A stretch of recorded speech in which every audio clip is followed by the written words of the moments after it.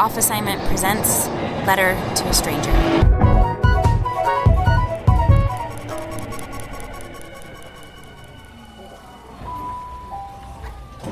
Letters to a Stranger, to Sandals Man. Written and read by Craig Maude. Sandals Man, we first met at an airport terminal in the middle of China.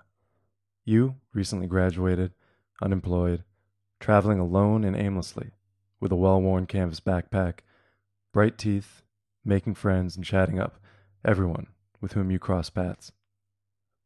I was traveling with a woman when we met. She made me better than I could ever hope to be on my own.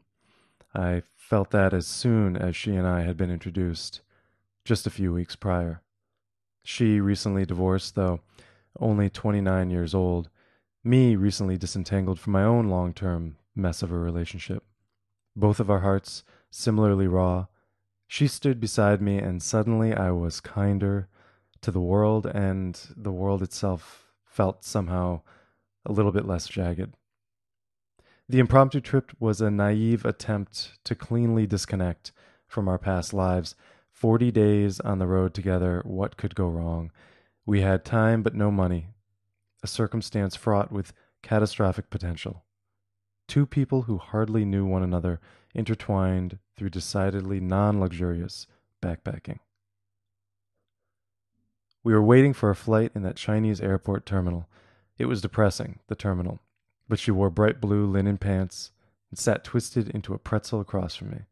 A yoga teacher, pretzel was her natural form. I made a face at her. She blushed, stuck out her tongue. An announcement was made in crackly Chinese over the intercom. You stood behind us in line, tapped my shoulder, said, "Nice sandals." We had the same ones, black chacos with soft nylon straps and thick Vibram soles. I had traipsed across Cambodia in them, would go on to hike up a glacier in the damn things. We laughed about how one could love a pair of sandals so much. Had my traveling companion not been there, I may not have been so friendly, but she was. And so we shared a strange moment of connection as we walked across the tarmac in the dim morning light. We continued chatting aboard the tiny Lazabound prop plane and said farewell when we landed. That farewell was short-lived, though, and weeks later we met again at a hostel. "Sandals Man," you yelled across the tiny dark lobby. We had forgotten your name, and you didn't offer it. We were too embarrassed to ask. "Sandals Man," that's what we ended up calling you later, recounting the journey for friends. The circuits had returned us all once more to central China, some nameless city extruded from dirt, featureless. Backpacker circuits seem large, but they're narrow, claustrophobic. You stick it out long enough and you are bound to meet again.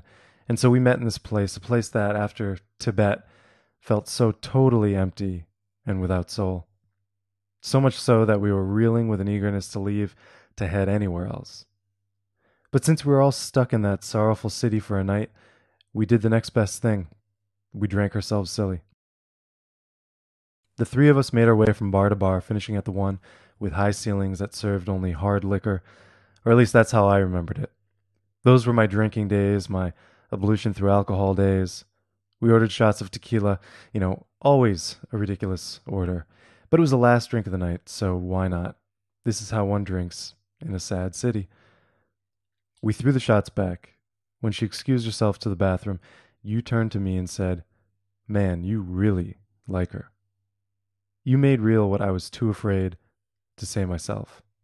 And so without hesitation, saying these words for the first time at age 26, I responded with a lucidity that cut through all of the alcohol of the evening, all of the alcohol of my life up until that point. No, I love her. She is the one. It sounded inane, but it wasn't. Not to me, at least. I felt my heart swell. The one. What a phrase. Was it true? It was.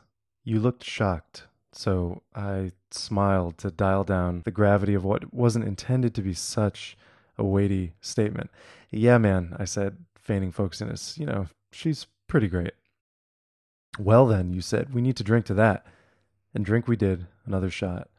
Blessed my declaration with more alcohol. She returned and sat next to me, and I felt for the first time the desire to hold someone so tight as to fuse with them. I hadn't felt that before. Didn't know it existed in the wardrobe of feelings, though I've felt it many times since. Like learning a new word, suddenly it is everywhere. Between that memory of her as an airport pretzel and that moment you extracted my confession, much had happened. She and I were of weary hearts still, and although we tried to play it safe, tried to keep a distance, in the end we gave in to almost all of our impulses. Somewhere in the middle of that jumble, it seemed, we had fallen in love. Though she made me a better person, kinder certainly, the worst of my demons still lingered. I'd go on to ruin that relationship with her over the course of the next few months. It was mine to ruin, and man, ruin it I did. That loss became an inflection point in my life. I used it to sober myself up, to begin running marathons, to start doing the work that I thought I was supposed to be doing.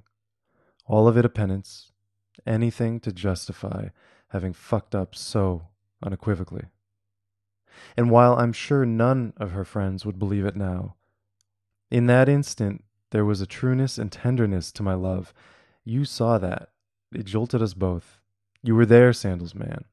Your presence was like a countersignature on my insane proclamation, pinning down those emotions, allowing me to return to that moment, to believe over the years that I hadn't imagined it all. To remember that somewhere in the middle of China, for a fleeting moment, my heart was capable of opening, and I wasn't quite alone.